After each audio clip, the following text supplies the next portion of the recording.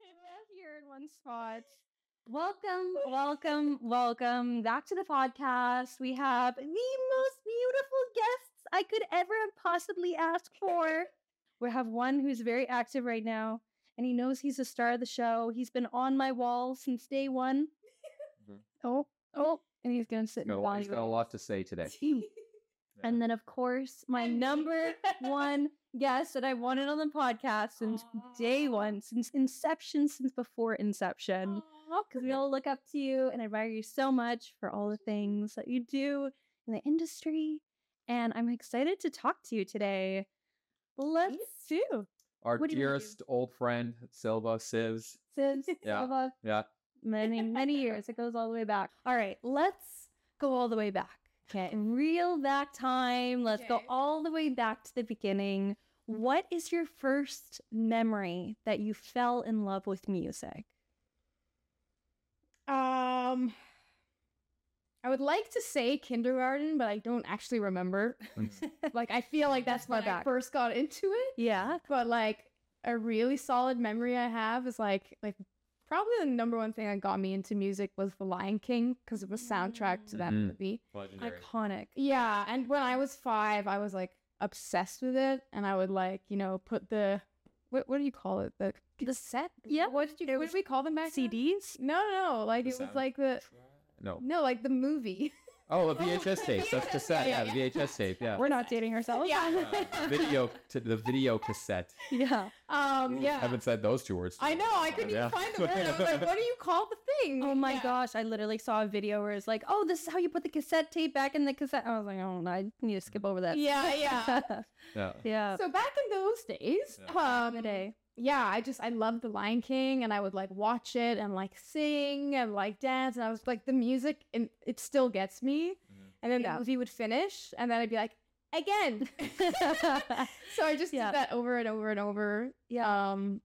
I was obsessed from probably then. Yeah. From then. Yeah. Probably younger too, but like memory wise, like that is like if I think of like what got me into music was The Lion King. And then after that, did you ever go into music yourself or music classes, play any instruments? Yeah, I did a lot. So growing up, I played piano, guitar, electric guitar, drums. Attempted to sing, wasn't very good. But I wrote lyrics, and I was in a band. Ooh, I was in a little how'd band. that go? We played one show. Congratulations, Battle of the Bands. It was like a talent show for my school. Oh. No, actually, there were a couple. Oh. One with the band, and one like other performances, like me play guitar and something, or drums and something else, or piano and something else. Yeah. And yeah, I always wanted to be like in a band, like touring the world, and I grew up like obsessed with like boy bands at the time, like As we all do. I just want to be in a boy band. Yeah. Why not? Yeah. I want to be in a boy band. Let's go. And now, was that here or was that somewhere else? Where did that was in Jordan? I grew up in Jordan. Yeah. And then when about did you move to Vancouver? So I moved when I was 18 to go to UBC. I came here all by myself. Like, my dad came along and dropped me off and was like, all right, off you go. Good life again. Oh my goodness. Yeah. So all the way through high school, then you were in the bands, practicing all your music. You get here. And then I did nothing. Nothing. You dropped it all. Yeah. What were you in school for? What'd you go to school for? So I went to UBC for marketing. I did a major in marketing and a minor in psychology. And yeah, I got to university, and like I wasn't like, I brought my guitar all the way from Jordan and then never touched it. Like I literally just sold it like 2 months ago. Oh wow. Oh my goodness. Dust for like, I'm not gonna say how many years. Yeah. But yeah, I just like, I stopped doing anything, and I was just like, getting into like student life and stuff, but I was always listening to like mixes. And I think at the time I was really into Deadmau5. So I was just always like listening to stuff, and then I started to like go out, and one thing led to another. No kidding. That's kind of where we all met too. Yeah. I feel like is going out in the nightlife scene and DJing and stuff like that. Yeah. Now, my first memory of you DJing is a little bit later on, but you were actually kind of more involved in the scene than people realize. Were you doing promoting or anything like that? Yeah. When you So like started to get into it? the way that it happened was I just loved music. And then like one day somebody told me like, oh, if you like house music, you should go to Ginger 62. Rest in peace, Ginger. Yeah, don't remind me. It was like the most legendary. Yeah, legendary. Yeah. Always, yeah. So I would go there, and then like I was just like the person always gathering people together and bringing them out. And every weekend I would go there with like 20, 30 friends, like putting them on guest lists, like just organizing a pre at my house and stuff. And then we went from there to like Gorg.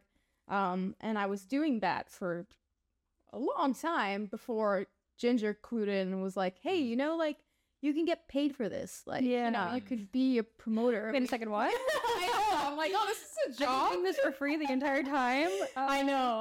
Are we residuals for back then or what? Right? Yeah. So yeah, they eventually were like, oh, like you can work for us and we pay you per head that you bring or whatever. And I was like, sweet. So then I was like a promoter. But that was towards the end of Ginger. So sadly it ended up closing like a few months after that. But yeah, at that point I had met everybody. Like I met all the like resident DJs and like other promoters and just like the regulars that would go out and stuff.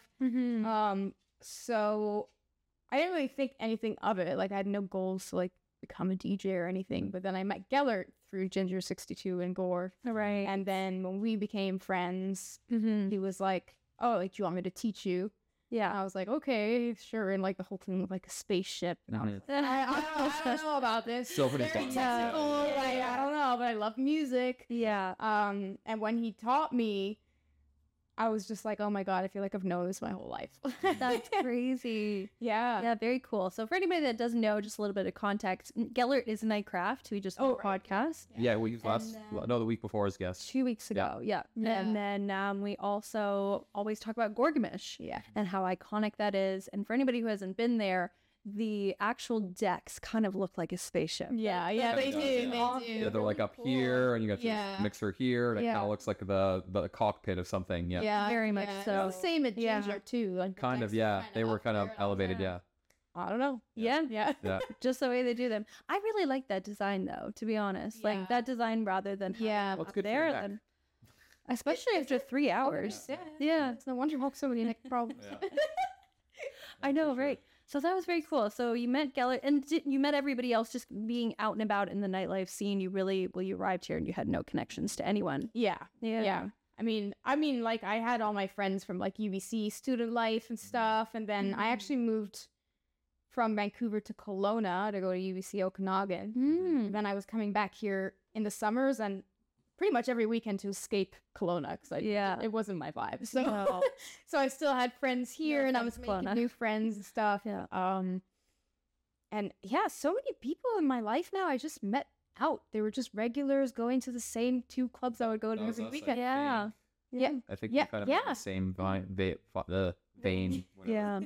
Because I was at the same time, like when I was living with Kyle back in the day, we were promoting for Blueprint. Yeah. You know, but we'd go to Ginger all the time. And, you know, I mean, we knew all the same people. You'd be at our place like once a week, it felt like. Yeah. There was a phase there. Yeah. I mean, we were going hard those days. Yeah. Hard. Like, I feel like I go out about as much now, but not. We're doing like all weekend, no sleep. All like, bounders, just constantly. Yeah. It was a pretty heavy. After hours, after party of after hours. Then we're like, let's all go for brunch. We haven't slept yet. Let's all go for brunch. Oh, I guess there's something going on tonight. We'll do that too. Yeah. And then I would text somebody, okay, where's the brunch spot for today? And we all go out. The rest of us just causing a ruckus everywhere we went. Oh my gosh. Some fun times for sure. Yeah. Very much so. That's very interesting. Okay, so we're walking down the timeline here. So we've gotten established within Ginger. You're getting your first DJ lessons with Gellert. How are that going? Like, what kind of things were you kind of realizing at the time in terms of like equipment or how it made you feel, or just like what do you remember about your first couple months of learning? I just remember him teaching me, and it blew my mind realizing that songs were structured to mix into one another, like the intro and the outro, and then like if you cue it up here, it'll automatically blend here, and I was like, get out. No way. Like, oh my God, like that's so cool. Yeah. And I also felt like like I always had the ear for it. Obviously, I had that like the musical background, but then like when I would be partying at Ginger, I would always like hear the next song the DJ was mixing in from the first element that I would hear the next song, and I would say to my friend, I would ask like, "Oh my god, it's this song," and they'd be like, I don't hear it. Yeah, I do that all the time. Even way before. It's the worst. Like I'd be halfway through the track and I hear him like teasing that I see the 2 beats. I'm like, oh, I know what's coming in. Yeah. You know, It's like a complete DJ. You learn how to do it. All of a sudden, your whole world opens up. And you're like, I've been doing this since like. Yeah, since I first started partying. Yeah, so that's what I was doing too. Yeah, I didn't realize like even when I used to go to like clubs and listen to hip hop and stuff, like I could hear them teasing it in and like I love that shit. Like when a DJ's like they're not even gonna bring in the track yet, they're just kind of giving you a little taste. Give you a little taste and you're like, oh, and it's like a minute later, 2 minutes later, it's coming. Yes. That's one of my favorite games going out when I was younger. Even now, like I'll be like, oh, everybody do it. Yeah. And you got who would like beat each other to be like, oh, it's a song. No, it's a song. Yeah. And that other song comes in. Yeah. And sometimes I was way off too. I'm like, oh yeah. I'm like, oh no, never mind. Yeah. So like some songs are pretty similar. Or your brain just. Or they'll tease you. They'll like bring in one song, bring in another song. Yeah. That's fun though. Okay, so you're kind of like learning all those little skills that DJs use. But I mean, like I felt like I was like, oh, like this makes sense for me to learn because I was picking up on these things before. But when he was teaching me, I had so much to learn. Like you know, like for months I just mixed with sync and was terrified to beat match, and then I had to brave beat matching. Sometimes I'm still really bad at it. Yeah. You know? That's okay. Yeah. That happens to everybody. Yeah. Very cool.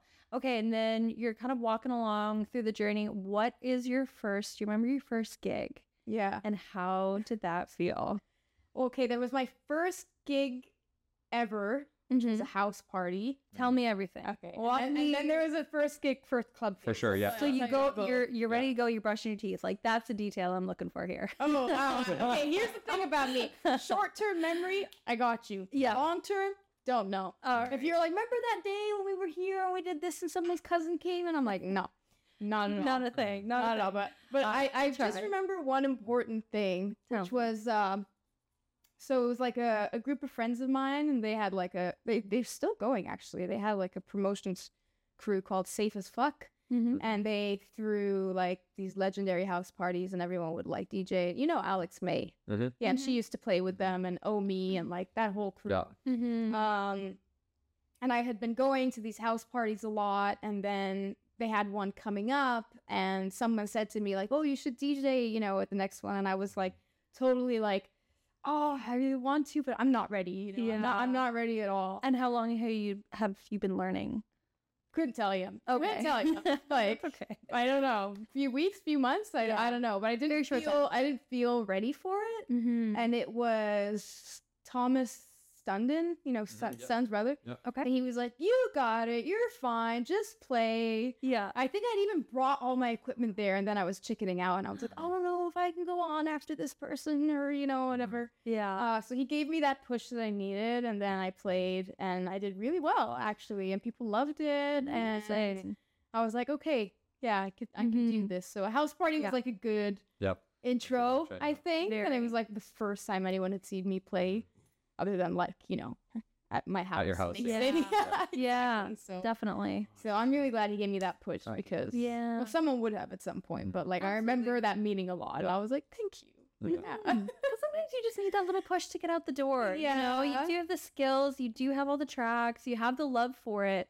But then that little bit of stage nerves kind of kick in. And you're like, oh, yeah, because you're this newcomer and there's these DJs who've been playing forever and they're like smashing it on the deck. So you're like, can I really go up there now? Yeah. So, and I follow them. You did it. That's amazing. Okay, so that was your first like real life life experience. Yeah. And then after that, what was your next? Excuse me, that's my coffee maker. We're talking about Sleepy Sivz over here. I was definitely making coffee for her.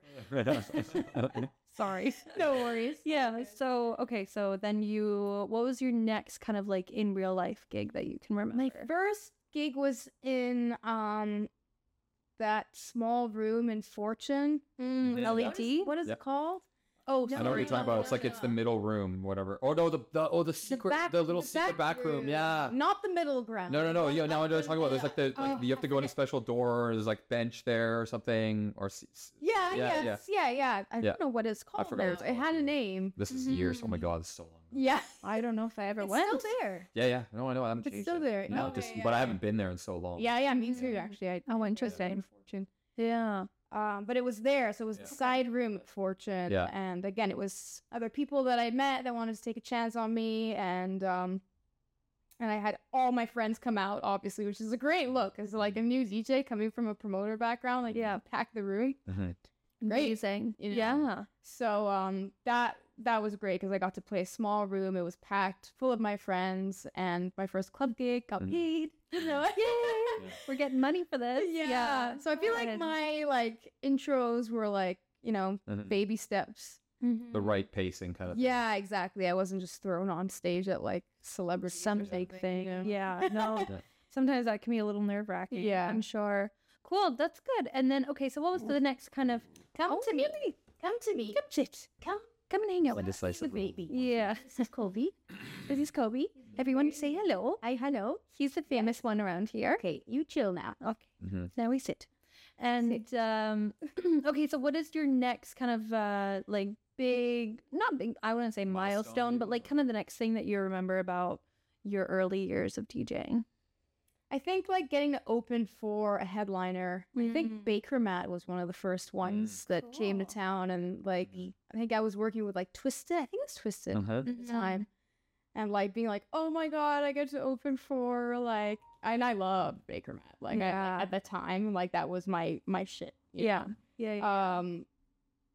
So yeah, once I moved from like house parties and like gigs with like, other local DJs, and it was like, oh, now you get to open for a headliner. I was like, oh my god, sweet. And then from there, like it just got better and better because, you open for a few months and then you get your first direct support gig. For me, that was opening for Dusky. Oh, yeah. Yeah. I remember the booker being like, I didn't even know the term for like playing right before the DJ. He was like, Okay. I'm booking you direct. Can you handle it? And I'm like, what does direct mean? Yeah. What is that? He's Yeah. like direct support. I'm like, what's that mean? Yeah. I was like, oh, okay, I play right before them. Yeah. And that was huge for me because it was at Celeb. Yeah. Yeah, like big crowd for me. And I put so much work into that set, like, kind of studying like what they play and trying to like build a perfect warm-up set. I was so nervous for it. I remember like I finished my set and got really drunk and had to take it home. But that was a good milestone. Yeah. The next morning, I just remember waking up being like, did I do good? Did I do good? How did I play? Okay. And then everyone was like, killed it. You threw up outside of Celebs. It's fine. We got you home. And I'm like, oh man, that's funny. Yeah.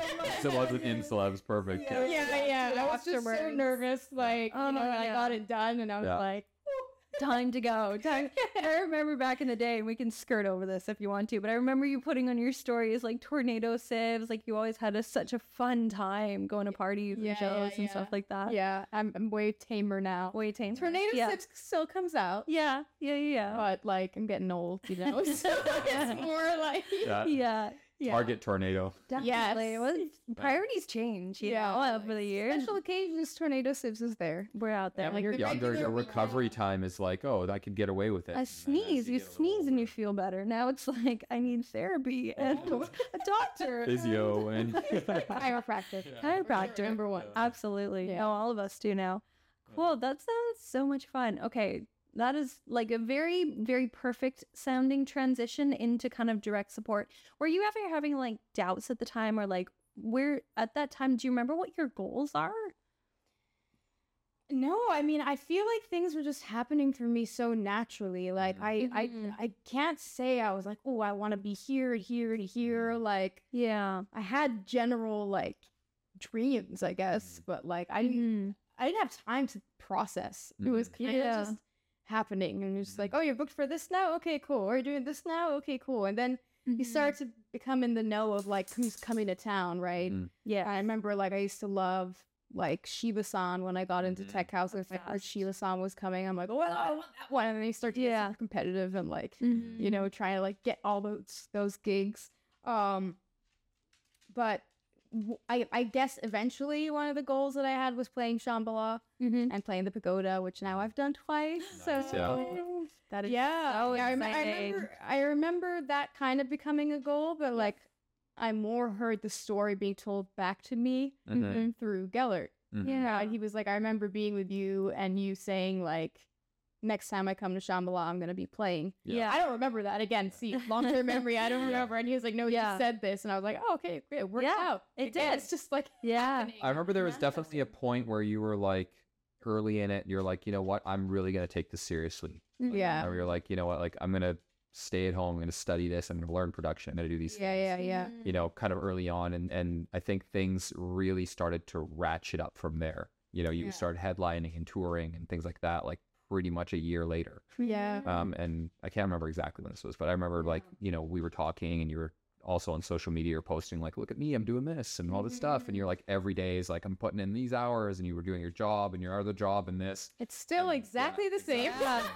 Exchange is exactly the same. And, you know, but I mean, the results speak for themselves, right? You know, Absolutely. you're on a upward trajectory and it's still going that way. So, you know, mad respect, right? Yeah. You know, it shows you that work, dedication really does something, you know. I mean, it pays off. Like, I think a lot of people get into it just for fun or for the partying and stuff, but like, I can't imagine doing anything else. Like, I still work a part-time job and I'm a writer and I love doing that. But like, why wouldn't I give it 1,000%? 110. Yeah. 110. That's a Sivz meme for sure. Yeah. That was even before DJing. Like, no, it was actually. It was like, yeah, we'd be like, yeah, we're gonna give 110. 110 tonight, guys. 110. Yeah. I remember that. That's a long time ago. Yeah. Oh, it's you. And then I played Camping 4.0 and I had a totem that's just giving her 110. Yeah. That is so funny. That was fun, yeah. Yeah, I was still giving it 110. Yeah, That's still amazing. giving her 110. Yeah. Do you But remember, that feels like 10 years ago. It was. was. It was a decade ago. Not to date ourselves, Decade. but Wow. world. It is so true. Hey, holy fuck, Yeah. that flew by. That was literally 10 years ago. Yeah. That's how we all met, kind of, pretty much. I Yeah, I don't mean- remember meeting either of you again. Long Yeah, time I ago. can't say specifically when. No. There's Yeah. people in No. my life that I'm like, can you tell me? I have no memories met. from then. Because you were just suddenly in my life. Yeah. Like, I know I met you through like Kyle and Co, but I don't even know how I met Kyle. Not quite. Yeah. Not quite. Yeah. You're Probably just like, from out And I mean, the thing is like we were always, you know, that's the same circle. We're going to Ginger. We're going to Celebrities. We're going Yeah. to this, or we're going to whatever this yeah. place we're going to, Gorg. Yeah. You know, like we're gonna run into each other Yeah. all the time. So. Eventually, we're always out. And as social people, you're not gonna be like, I'm never talking to this person. You know, Yeah. every week. Yeah, but it's Yeah, crazy to me how I don't remember introductions. No, I don't. No. Yeah, I couldn't tell you the specific time. No. I only know a couple of people. Like, I remember meeting Kyle back in the day, and I was on the dance floor, and Ty had gone off, my ex-boyfriend had gone off to get a drink. And then Kyle approached me and was like, do you want to come back to our table? And I was like, yes, of course. And then I was Is like, that what wait. at venue was it? That was at Celebrities. You guys had won a Tuesday night. Oh, it was Something faded like or that. Something. No, the Tuesday would have been. Tuesday would have been just like the The student rant, night, yeah, whatever. the student night, yeah. And I was like, oh, can I bring my boyfriend? And they end up knowing each other. Yeah, That's the only person I really remember meeting. we probably wouldn't have the same day then. Absolutely. Yeah. So anyways, moving along. Do you remember your kind of first, like, wow, I kind of made it. Wow, okay, this is happening for me. That's a very good question. Trying to think, like, probably. Trying to think what like first major festival I was booked for. Because if I can interject. Base Coast. Base Coast.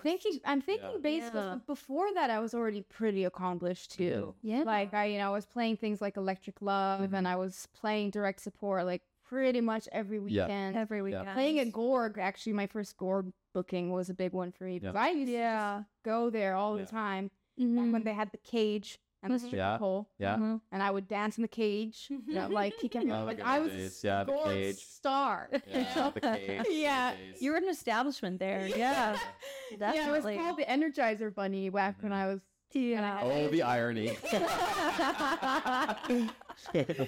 We're all in our PJs here. Yeah, this makes sense. Yeah, I remember like I guess it was Deep Down Inside or MIA did a takeover at Gorg, and I had my first like booking there, and I was like, oh my god, I get to play with like all these people. But yeah, I'm trying to think what my first like major festival was, but like it was definitely before Bass Coast. I was playing a bunch of smaller ones, but Bass Coast I felt like okay, Yeah.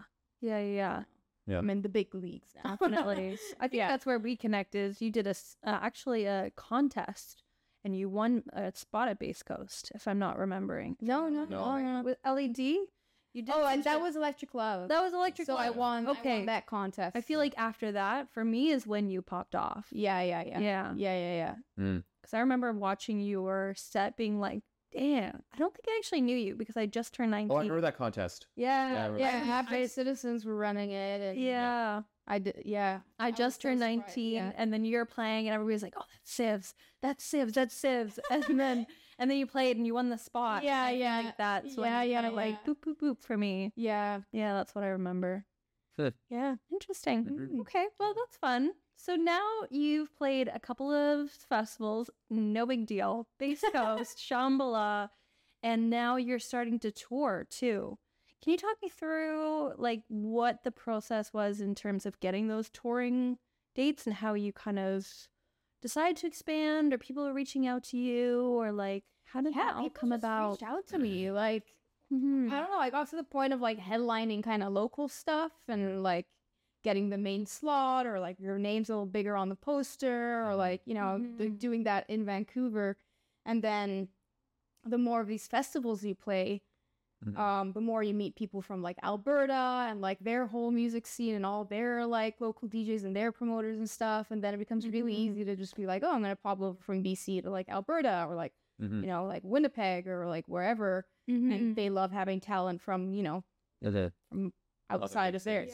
Yeah, exactly. So I just started getting offers, like the bigger I got, like people sliding into DMs or whatever, like asking me to go play, and sometimes it would be like direct support, but somewhere else. And I always, just jumped on the opportunity, even if I wasn't making like a lot of money. I'm like, okay, I'm gonna go put my name in that market. I'm gonna go. I'm gonna have a good time. I'm gonna meet people, and then. Yeah, the more you do, the more like every gig leads to another gig. Definitely That's science. Definitely. So, I just started getting requests. Like I don't know how long I've been touring now. 2 years? 2-3 years. I mean, since COVID, kind of, right? Yeah, but I was even doing stuff like before that. Yeah, but like just like the level I'm doing it at is getting bigger and bigger. Absolutely. Which is great. Yeah. And then you've also that would be good. Tomorrowland, going even more international. Can you do that? Could you potentially go play in Europe? And you can, it depends on each country. Like I have my British passport, so I could go play in the UK easily. I have played in Croatia. Nobody bugged me about that. The States is the one that's pretty strict, but I already got that sorted out too. Definitely. Someone is trying to steal my blanket. Steal blankets. Monster. He definitely wants his blanket of itself. He did just fart. Yeah, he did.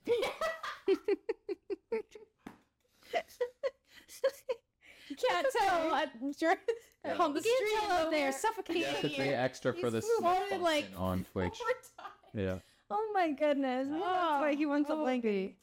Oh, Nancy. Okay. All right. Okay, let's move on. Moving through that little whiff. Yeah. Thank you so much. All right. So you've got a manager. Yeah. Right? And how has that changed your like kind of the business aspect of the DJing for you? Oh, it's nice to because like you're not just DJing, like you're not just showing up and like with music on a USB, like you're running a whole business and like branding yourself and like making sure you're getting paid and like it's sales too. You know, you have to like be able to like run your own business and like represent yourself and like put a brand forward and market yourself. And that takes so much of my time, most of my time. Absolutely. Prepping for gigs is like this much time, and then producing is never enough. And then like everything else that I deal with like week to week, it's just like endless. So it's been great having a manager to just like, he's like, hey, go talk to this person, you know, and also not have promoters come to me directly for like negotiations and stuff. He's been like helping me with my bookings, even though he's not technically an agent, but everybody thinks that he is. Yeah. People keep hitting him up being like, oh, like, you know, I'm looking for an agent. He's like, that's not really what I do, but like, I was with an agency and left, and now he's doing that work for me. So it's really nice to just be like, you want to book me? Talk to him. Great. Yeah. And he sorts it out. But just having someone else's like eyes on the business is like really helpful too, because it's been me for so long. So now like on any given day, like a bunch of things come up and I'm like, oh, deal with this. I'll deal with this. Like, just like kind of delegating. And yeah, it's really good to have like, a growth team. Yeah. Shout out Mika. Yeah. Doing great. But in terms of doing more than just a business, you started something called Beginnings a long time ago. And kind of what was that for you, and how did that contribute to like your business and your success as DJ now too? Yeah, it helped so much. Honestly, it was just like a passion project. So like, you know, I started DJing and I was doing really well, and I had a knack for like getting in places and getting those bookings everyone wants, and like getting booked at the biggest venues in town, and like getting, you know, to open for, you know, headliners and stuff. And there's so many DJs everywhere, not just in the city. And I was feeling the pain of people who just didn't know how to start or like how to get a gig, or no one would take a chance on them, or they didn't have the following, or they just lost and have this passion for music. And obviously once I got in with all these different promoter groups and stuff, you start to see like, you know, scene politics and like it's who you know and like all that kind of stuff. And I wanted to make it better, and I wanted to make gigs more accessible for people who just didn't know where to start. Have talent and like, you know, because like you said, the DJing is one thing and the business is the other thing, and you can be great at one and terrible at the other. Yes. So many people just don't know the first thing to do. And I always found I was very like proactive with like just selling myself, or like going out and supporting nights I wanted to be a part of.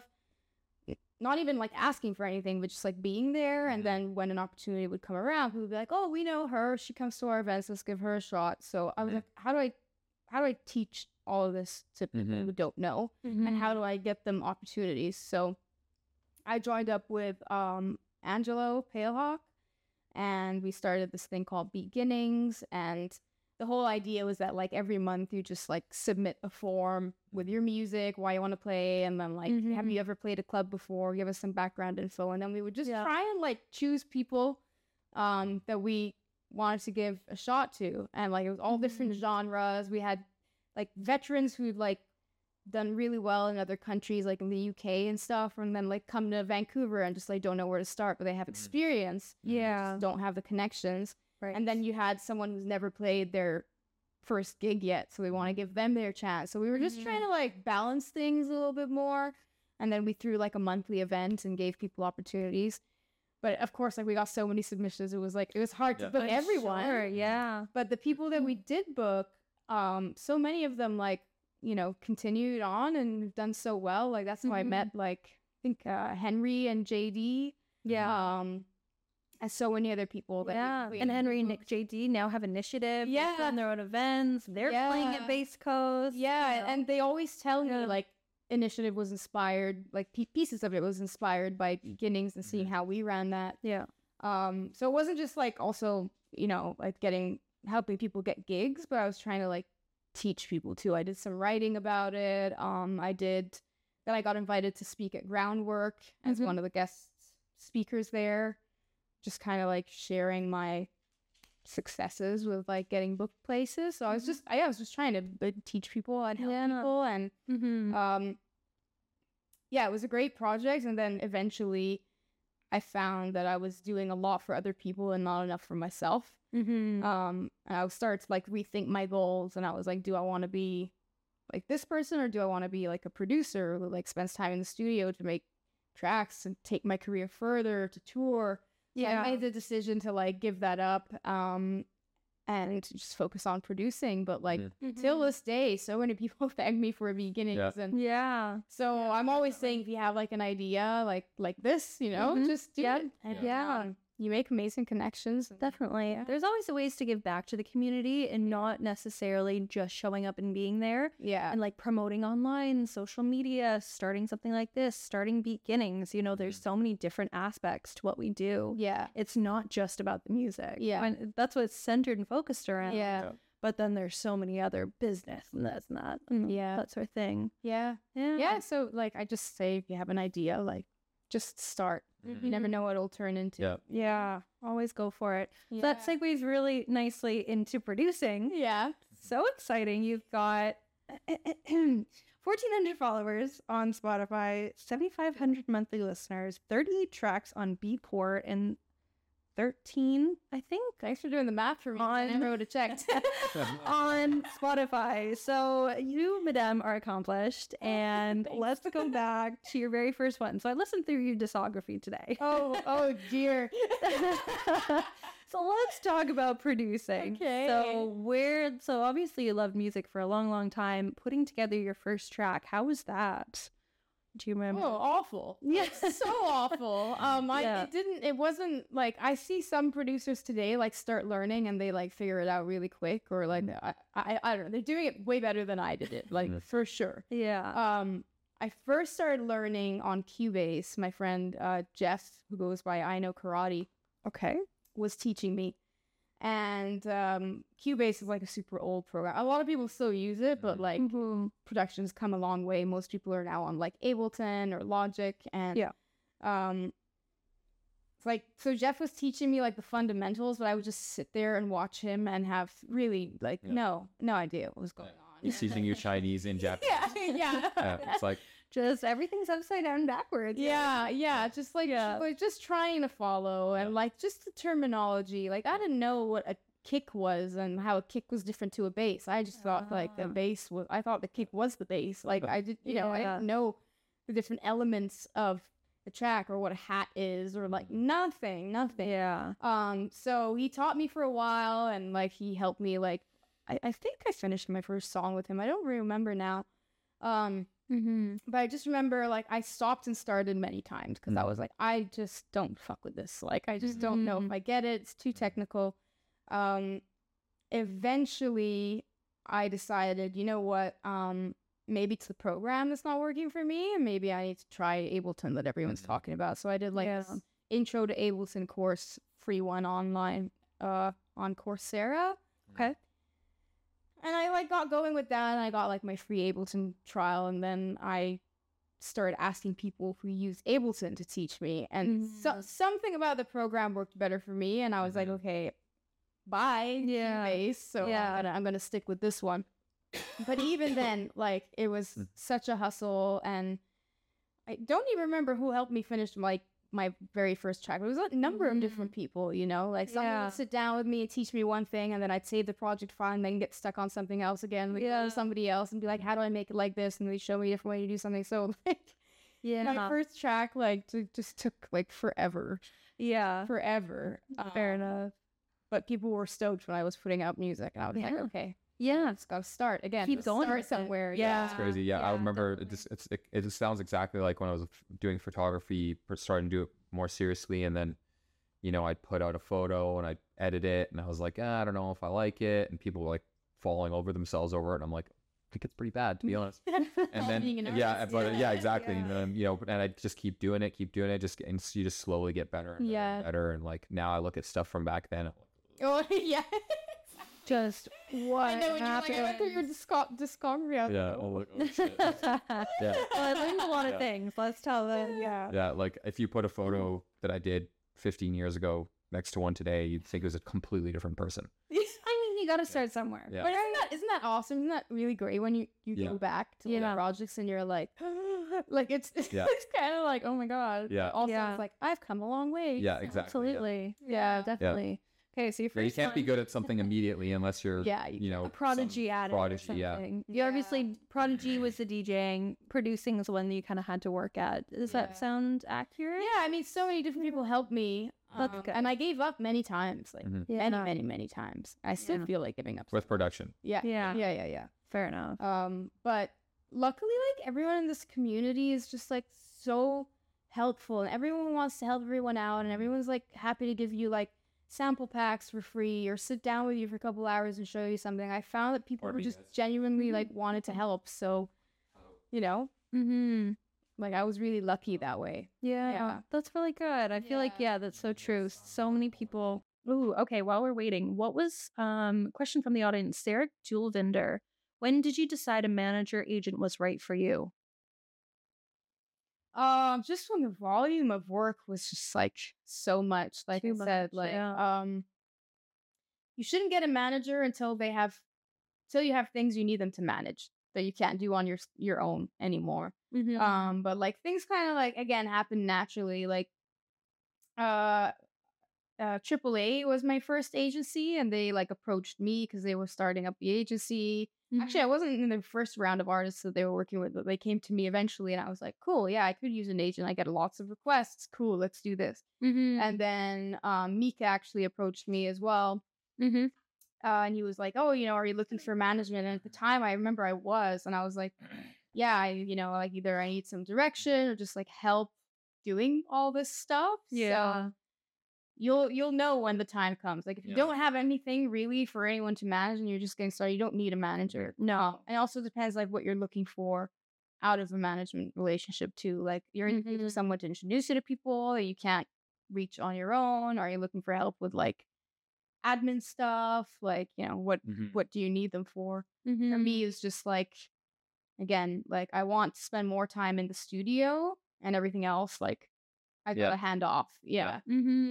A manager is not an agent. That's the key thing. Is that somebody who handles like your day-to-day businesses stuff, but you're still finding gigs. You know, they're not finding gigs for you. You're still finding. An agent's job is to find gigs. Exactly. That's the difference. Like I would say I'm still very much in the driver's seat. Like I can't say that I'm just like been like here, Mika, like handle everything. Like every day it's like him and I talking about things that come through and making decisions like together. And sometimes we disagree, and sometimes he's like, oh, I don't think you should take this gig, and I'm like, oh, I think I should because this or like and you just have a conversation about it. We were talking about like finances like a week ago or something, and he was like, okay, how much money do you want to like make to do this like full time? And I like said this number and stuff, and then he started like planning financially for that. And then we had another meeting, and I was like, actually, forget the money. Like I'm not going to take as many gigs as I was taking before. I'd rather focus on the high quality, high paying gigs, cut back on like other stuff. So I have studio time. So I'm like, fair enough. Yeah. I'm like, it's a balance. Yeah, exactly. So every day stuff comes up and we just have to like hash it out. But like at the end of the day, it's still very much me like running the business and like leading and deciding where I want to go and stuff. But we figure things out together. That's good. Yeah, that's a nice collaboration, like somebody to sound off on too. Because I'm sure as you feel kind of how I feel is like I'm kind of doing this all by myself. Nobody's there pushing me, helping me out. Well, we've got tons of friends, but like kind of nice you have to handle your motivation and somebody who has your back as well. Right. Exactly. Just having someone else's like eyes on things has been like really helpful. For sure. It's always good to have another even like person's brain looking at something. Definitely. Pick up things you might miss and vice versa. Lots of things that I miss sometimes. Like it'll be like, hey, you want to spend more money on your marketing? We should apply for grants. We should apply by this deadline for this. And I'm like, oh, great. I would never. As a thing. That's really helpful. All right, let's go back to producing because I'm really curious about that. So the first one that seemed to have come out, I don't know if you deleted stuff or whatever, was 2018 with Shane Patrick Riley and yourself. There was one before that, actually. There was one called, oh my God. What is it called? It's going to float across the screen right here. Forgetting an ex-boyfriend's name. Oh, no. I'm really happy. Oh my God. Every time I hear the music, it makes my body go, ooh. Anyway. It's definitely not in discography on Spotify. I released it on Westwood Okay. compilation. Oh. So it was my very first one. It wasn't a single release. It was on a comp. And Maybe I was like, that's that's why. great that they want to take it and they're going to release it with all these other artists. Yeah. Great. So that was the very first one. Very cool. And then the next one was a collab with Shane. Yeah. Yeah. Yeah. I gotta say, he did like most of it. You know, like Shane, I was like kind of, again, I'm still learning how to produce. So yeah. I would be like, oh, I like this bass line better, or I like this, you know, like he'd try things and I would kind of direct. Yeah. So yeah, that's cool. So walk me through kind of your first, like getting a song on the Westwood label too. What was your process and like kind of, okay, you've got the finished thing that you're doing. What are your next steps that you're doing in order to get this released?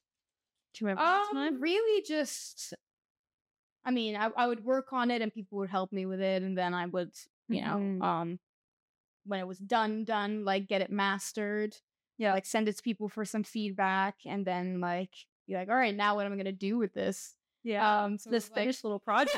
Yeah. Oh, baby, do you want it? Yeah, exactly. Like learning the process of, do you want this? Like, how do I like email a label and be like, hey, like, do you want my baby? Would you like my firstborn? Yeah. So yeah, I guess it's really casual actually, the way you sign tracks. Is you just like get the A&R's email or the label's email or whatever, and then you just write them a little blurb, say like who you are, what you've been up to, describe the track a little bit. Be like, do you want? Would you like? Would you like? Yeah. So yeah, I was stoked when they were like, okay, yeah, we have a compilation coming out on this day. Like, we'll take it. And I was like, oh, I just signed me first. That's it. It don't sound that easy though. You know, it sounds like it is make the pretty track casual, and then reach out to them, see who wants it, see who doesn't, move on. Yeah, exactly. You know? Yeah. Yeah, and then you just kept kind of doing that. Releasing more tracks, and spending time in the studio. Now, one thing that I noticed is your sound changed a lot too. Yeah. Maybe walk me through that. So what did you notice? Okay. I want to hear it from someone else's perspective. So in my little trip down memory lane, it started out as very, very minimal. Very minimal. Really? Well, especially with this one that You're came talking out. about production? The production. No, not what you're playing. Oh. The production. Yeah. So minimal, it was dark, it was moodier, the lyrics were like a little bit few and far between. Which one do you think is minimal? Well, I mean, maybe I'm not using the right term for it, but it was just very simple track. Yeah, because it wasn't too crazy. Yeah. So that was in 2018, and then as you kind of progressed, the vocals got a little bit longer, and you got a little bit more of a chorus in there. You collabed with Tiny Wings. You got you wrote Crush, you know? Yeah. And it was kind of getting like the vocals were getting lighter and you were using female vocals and a little bit more like, I don't want to say tropical house because that's a stretch, but like a little bit more pump and pizzazz in there. You know, more than just a minimal track. Yeah. And then your latest one that came out, listening especially to your 2018 and this one that just came out, it just night and day of like the production quality as well, how many layers were in it. It felt like it felt like a fully produced and like, well thought of, more cohesive. Absolutely. Yeah. So like you really, really worked hard on that. Yeah. I mean, when you start, you just, I found like, as much as I listen to music and can throw a reference track in there, like I wouldn't know what the track needed, right? I'd be like, okay, cool. I have a kick, I have a bass line, sweet. There's this one clap, you know, and this one hat. We like that. Like, now what? Yeah. But the more you do it, the more you just get these ideas. You're like, oh, I know what I'm gonna put here, I know what I'm gonna put here, and then you get to a point where you like have a track and you're like, oh, it's missing something. Yeah. And then you know when you find that like one element that changes the track. So for Crush, it was in the breakdown. Where I had this like, you know, like 808 or whatever bass line come in, and I was like, I've never done anything like that before, but I remember working on that and throwing that in there, and I was like, oh, okay, now it's done, you know, like that's the moment of the track. But when you're starting, you're like, I don't know, what do I put? Do I add? Do I take away? what do I do? Plus, yeah, interesting. But now I'm in a place where, again, less is more. Like I had like a phase in my production where I was just cluttering the drums and throwing so many loops and stuff at it, and then I'm like, why does it sound like shit? Pizzazz. Pizzazz. Yeah, that's not even pizzazz. It's just clutter. Yeah. Like it's just like too much. Fair enough. So now I'm going backwards in my production and like the way I write and being like, just choose good sounds. Just choose like a really good clap, Stuff that works. really good hat. Yeah. A bass line. I think you don't need so much more. And I'm writing faster music now, so the faster it is, the less like of those drum layers that you need. And now I'm trying to go back to like more minimal. Yeah. Enough. Interesting. Yeah, I mean, you're always like evolving and changing, and like every 3 months, what I'm obsessed with changes. For sure. You know, Yeah. like all the time. Like now I'm trying to write, or I want to write, like kind of like solid grooves, like Michael Beebe type, like low end, like stripped back tech house. Who knows in 3 months though? How you'll feel then. Yeah. Yeah. Do you remember what was 3 months ago? What you were obsessed with? What have I put out recently? It would, like It's Tiny Wings. Here, pull it all up. Even that's not even a good example, because like it's more than 3 months. Like by the time a track comes out, it can be like 8 months. Yeah, totally. Yeah. When you left Crush, Better on. Yeah, so Crush worked out really well. Oh yeah. That one came together so fast, and I was like, this sounds good. Like the hi-hat is good, the clap is good, the bass line. I'm like, this is what I need to make more of. Yeah. It came together fast. Like if I can just do more of that. But every time I've sat down to write a track like Crush, it hasn't worked. Yeah. So then I go off on tangents. Like the one I just released, the remix, the Robbie Rivera remix, the Get Me Out of Here one. Yeah. That's a very like daytime summery like track with the guitar in it. And like I wouldn't say that's my sound or like my style, or like, oh, I really want to make that. Yeah. But it was a remix. And when I heard the original, I knew immediately what I didn't like. Yeah. And I knew what I liked. Yeah. I like the vocal. Don't like everything else. Yeah. So. let's fix it. Yeah. And then like for a good remix, and I learned this because well, I learned a lot about remixing, but like a good remix, like you totally change the vibe of the track. You don't want the remix to sound so much like the original. No, because then they could just listen to the original. Yeah, exactly. So I was like, okay, this is a club banger. How am I gonna change it? All right, let's make it like a daytime summer groover. I remember the first time I entered the 23 by 23 campaigns remix contest. I was entering it was a tool room contest, and the problem was I actually really liked the original, and I couldn't come up with anything unique enough for the remix. And then what I did end up with sounded quite a bit like the original, so it didn't win. But then months or a year later, I entered the same like remix contest, but for Desert Hearts, and I knew exactly what to do with the track, because I was like, again, here's a track, a techno track. I really don't like these synths at all. I'm gonna take it from this and make it more minimal. And then they really like my spin on it, and I'm like, hey, I'm getting somewhere with this. Yeah. You won that one. Yeah, I won contest. Yeah. Amazing. Yeah, you sometimes it just clicks for you. Yeah, I sometimes that happens for me too. I'll listen to a song, I'll be like, it'd be better like this, and I wouldn't have no idea how to change that. But but you know what you like and what you don't like right away, and that's why I like when it hits you like that, you got to act on it. Yeah, exactly. Yeah. And I guess that goes into your whole sound in general too, because when you first started, it's not too far off. Like you haven't changed your sound drastically to go still from like.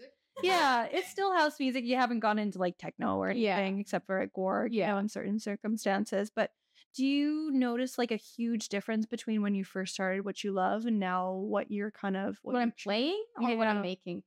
Playing. Oh, playing. Yeah, like I was playing pretty like poppy house, and like I said, I loved like Baker Matt and like Duke Dumont and like very vocally uplifting house music. And then my experiences led to my sound changing, right? So like, oh, okay, you're booked at Gorg for the first time. What are you gonna do? Well, I'm gonna go listen to a bunch of music that I hear at Gorg, and then I find within that, like, oh, I really like this song. Oh, I like that. Oh, I like the tech house, but this kind of tech house. I don't like this tech house. Yeah. So the more like environments I was thrown in, and the different types of clubs and experiences I was having influenced, my style. And it's always evolving. Yeah, absolutely. Yeah, I remember when you first got started, it was at G House. Yeah. Not mention that. Yeah. G House. And then it moved into, like you said, that more like vocally more. I remember one conversation we were having. I love G House. I was So after the Baker Met phase, I got really into G House, but G House was on its way out actually, so it was becoming bass house. Yes. Right. Like the genre evolved from like the more old school G House that I liked, which is like the remixed rap songs and stuff like that. It was already like the time had passed, and I caught on late, and I was like, "This is the best," and I was like the only person like playing it. And then the genre took a turn to bass house, and I was like, I don't mind it. I don't love it. Yeah. So from there, and other DJs I knew who were playing G House at the time, like switched into tech house. And I was like, that's more it's a more logical progression. I'm like that. Okay, it's still like dark. It's still got like some like rap vocals with the vocal chops were what was doing it for me. Like just like little chops. I was like, that. Like, I find or play more of that. And then because I was playing at Gorg and stuff, I was like, great, this is somewhere I can explore that genre. Yeah, it's so funny. I forgot about. I used to wear a gas mask and play. Yeah. Oh my god! I took a photo of you, and I think I sent it to you a long time ago. It just popped up me like 2 days ago on my memories, and I was like, oh god, I used to go to MIA with a gas mask, play with a gas mask on. Well, I remember Babak was trying to do a G House night, and he had there a few times. I can't remember how many. At Aura or whatever it was. Aura, yeah. Funny. Yeah, I forgot about the gas mask thing. I know. I had a chapter in my career. We all get through it. We all start. You gotta explore your mask thing. Is like now it's sleep mask. Now it's sleep mask. So hey, it evolves. It evolves just like us. So what do you say? Oh, and we're done. So he wants his own mask. That's what's up.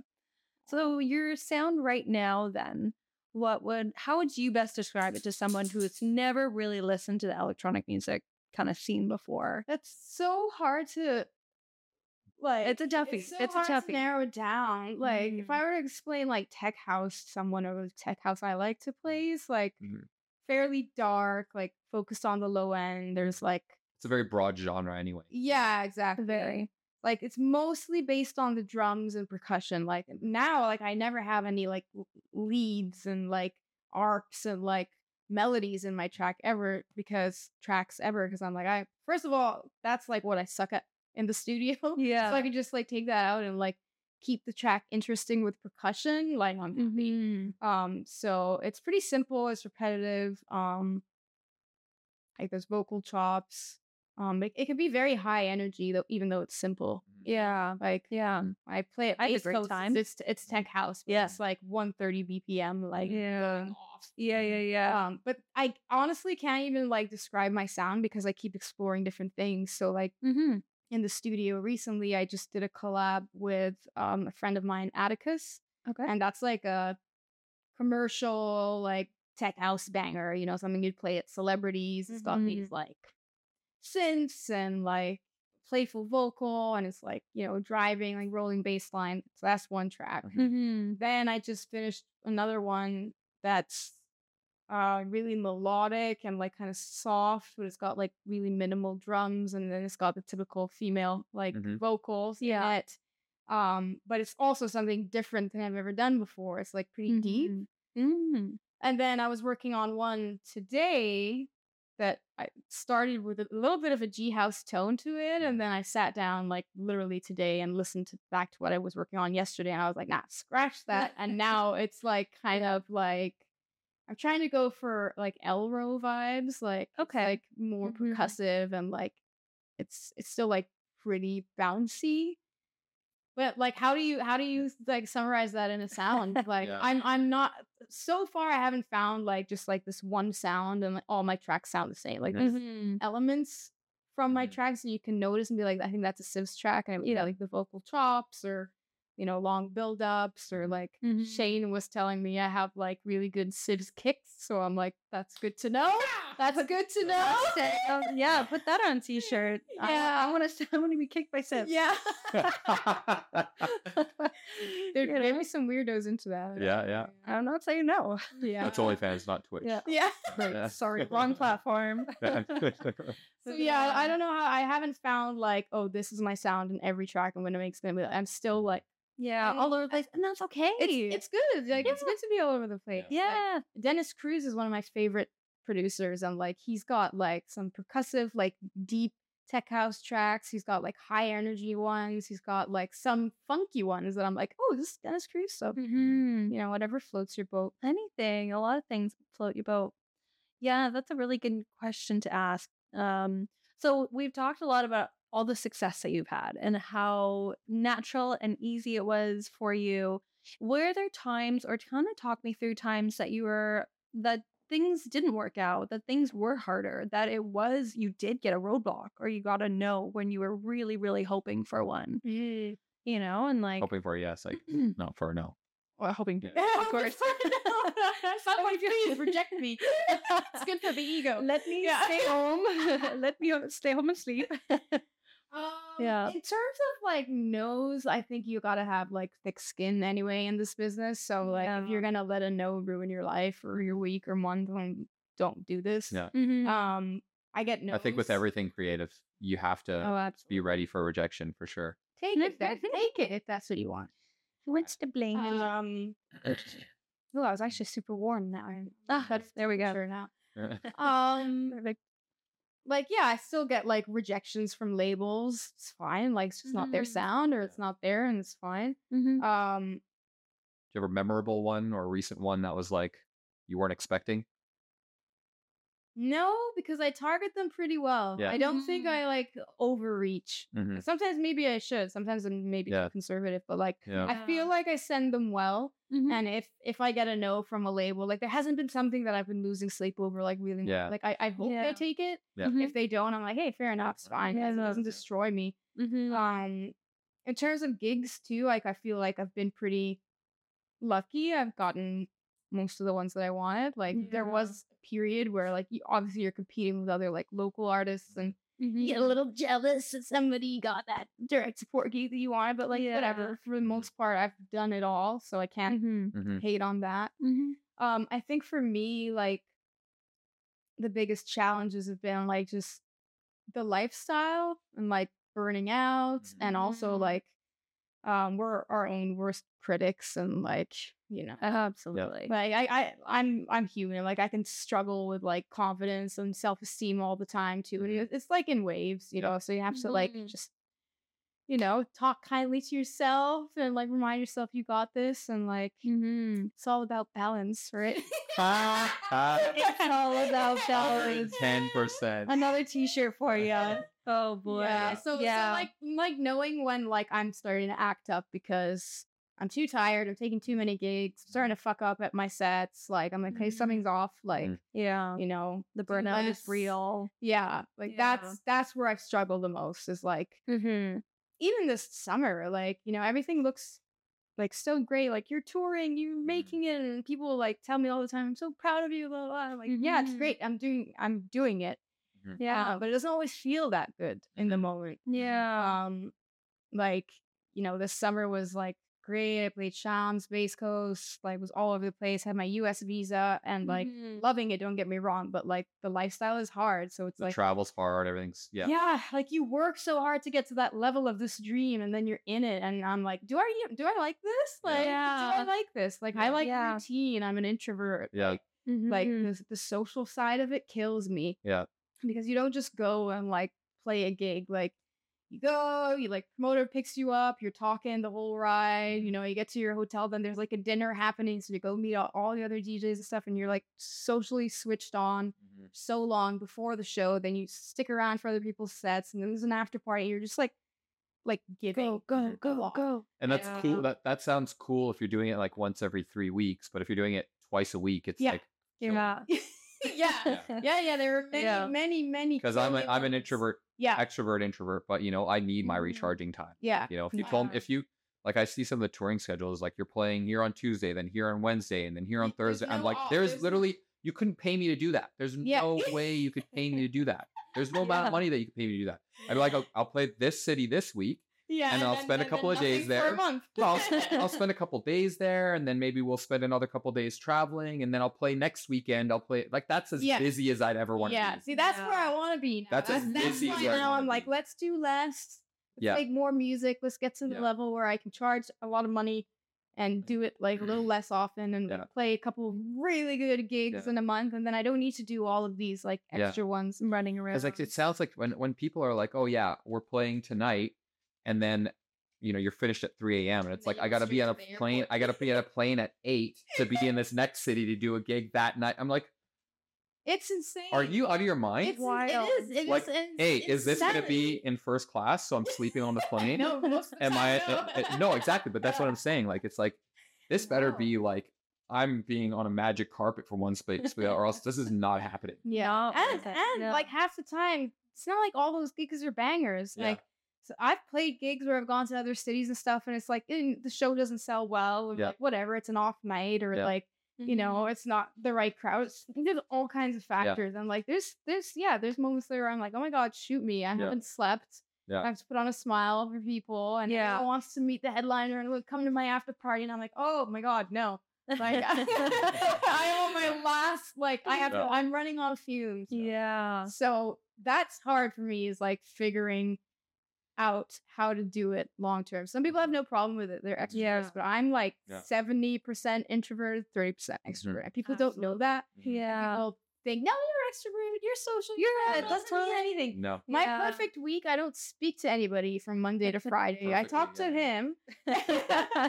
And like my best times are like, when I had like, well, the South, bad to say, but like if I had like COVID and I didn't have to see anybody for like 3 weeks, I'm thriving. Yeah.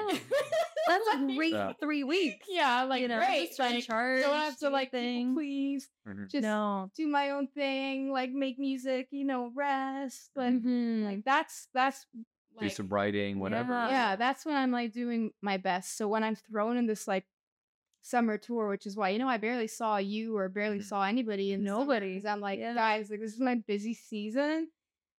And I'm literally like flying 2 cities, 2 places over the weekend, coming back. I still work a part-time job. I was like sitting at my desk on Monday like everybody else, taking the evenings just to like catch up on sleep, prepare my music to go to the next place. I don't have time for like catch-up dates. Come here and come there. I'm like, nah, like so I've started to set like a really big boundary like in the summers where I'm like, I'm in that mode. See you guys. Actually though, and I feel like that really does help, like putting those boundaries in place too, because I saw you at the end of summer. Well, you were tired. Absolutely. You looked a little tired. But like not as tired as previous years, like I feel like you've done some like pretty intense show scheduling back to back to back. I mean, I have one nervous breakdown every summer. Like last year it was like just after the WOMP, which is like mid-August. And this year was, I think, 1 week earlier. Right on time. Well, summer started 2 months early, so it was like true. April 29th, it was 25 degrees out. Yeah. So, you're just pushing everything. There's always like one day in the summer, and it's always like mid-August where I'm like, I've had enough. But I'm grateful. I'm so happy. This is what I've worked towards, and like I love what I'm doing. Not just a hard lifestyle. Not complaining at all. Like, just the reality. You're at the point where you can make it quality over quantity. And just, hopefully, pick a little bit. I mean, I still want to tour the world. I still want to do this, like, I'm flying to Europe for like, a show and then back wherever. So I have to figure out like how to make that work. So I guess that does kind of segue into one of our last like questions is, what do you see yourself being, doing, seeing, playing in the future? What is your ideal? What is your, oh my gosh, this is what I want to do? I mean, I want to do it on like a big scale. Like I want to see the world through music. That's the whole reason. Well, not the whole reason I'm doing it, but like the vision is like, see the world through house music. And I'm doing that because I go to places I never would have been before. Like in Canada, I've been to like the Yukon or like, Winnipeg or like all kinds of places that I wouldn't end up in usually if it weren't for like my music career taking me there. And I also like to go like just see places of all, like I really want to go to Australia. How cool would it be if I flew to Australia, and a bunch of people were in the crowd singing the words to my song that I wrote in Canada. That's amazing. Yeah. Yeah. So I want to do it full time globally. Hopefully the lifestyle doesn't kill me. Yeah. But Now we're here. yeah, I can't think of anything. Just get to the private jet light, you know? Yeah. Right? How do I Private, do I mean, that? if you told me like I have Sign to me travel up. every day while I'm sleeping in a plane that I can lay down and there's nobody there with a crying Yeah. baby and Yeah. you know they serve me food whenever I want it, Yeah. I think I'll compromise. Yeah. you Because I know? can bring him with me. Exactly. Yeah. Exactly. Come on the plane with us. He's like, "Are you out of your mind?" He's an introvert like you. He likes to stay Yeah, home. he is. He is. Yeah. Oh, that's amazing. Yeah. What a beautiful career. And you're just getting started. Yeah. And we're so excited to see you grow and flourish and do more things and accomplish more things and put out more music. Is there Maybe in 5 something- years we'll be direct support for her. I'd love to. Sign me up. Yeah. I think less than 5 years. Do it like next year. This year. We still got time. Yeah. Still got time. Still got time. Yeah. Yeah. Is there anything that you can tease that's coming out soon or a really good show that you're excited to promote or talk about? Let me see. So, the remix contest I won. The track is coming out on Desert Hearts on October 27th. Nice. 27. Soon. Mark your calendar. Pre-release is pretty serious in like 2 weeks or something. Mm-hmm. I have a gig in Saskatoon for Nice. Halloween too. Very nice. It's announced yet. Yeah. You know, Tease. That's called the tease. It's a little tease. These people are in the know. So Yeah. it's happening. Yeah. And then what else? Yeah, I'm just working on music and trying to sign it for the new year. Mm-hmm. And I've got a show at Celebrities opening for Omnom on the 13th and the 20th at Village Studios for Deep Down Inside. Headlining. Sweet, yeah. So headlining. Let's October go. is going to be really busy. Really busy, I'm yeah. gonna like chill September to just like, work on music and stuff. Yeah. And relax. And trying to keep at it before everything starts up again. Another month of a busy things and doing. October is always a huge party month, though. November so much. November too. November is always Yeah. really busy in the city. I Bonkers, don't know yeah. what it is. Yeah. Like Yeah, Whenever I October, look November, back at December are very busy, and then January is dead. crickets. Yeah. Yeah. Yeah. January. I'm leaving town. Introvert month. Yeah. Travel month. Time to get the hell out. I'm going to Miami again. Yeah. Nice. Yeah, you got a lot of stuff down in Miami. Miami, watch out for her. She's coming through. Yeah. Coming through. Yeah. Amazing. Well, thank you. Thank you. for having Thank me. Yeah. you. Thank you Congrats for on chatting. starting your podcast. Oh, we're doing Yeah. it. We're out here. We'll all be out Yeah. here doing it. I love it. Yeah. Thank you. New for joining computer, us. a new light. So we're just Lights. we're growing in technology and Upgrades, capability. yep, Left, right, and center. Yeah. So Absolutely. So tune back in is what I'm trying to say. For it's so only many getting more, better. so many more artists, so many more things. Every Wednesday, 7 p.m. Oh, he thinks you should. Maybe we'll do have it. more dogs. Only one Who knows? Kobe. Only one Kobe. Yeah. Yeah, can't beat him. Can't beat him, join him. So you better join us next Wednesday, That's 7 p.m. on Nice. Twitch. And then an episode drops every Tuesday on YouTube and Spotify. Yeah. I just discovered that we have a tiny little paywall on old episodes on Spotify, but you can catch the old episodes on YouTube still for free. Unless you'd like to support us, then, Yeah. you know, You can do that too. you're welcome to. Yeah. All right, that is it. Thank you. Thank you. Thank you. Thank you for watching. Yay! Yay! Yay!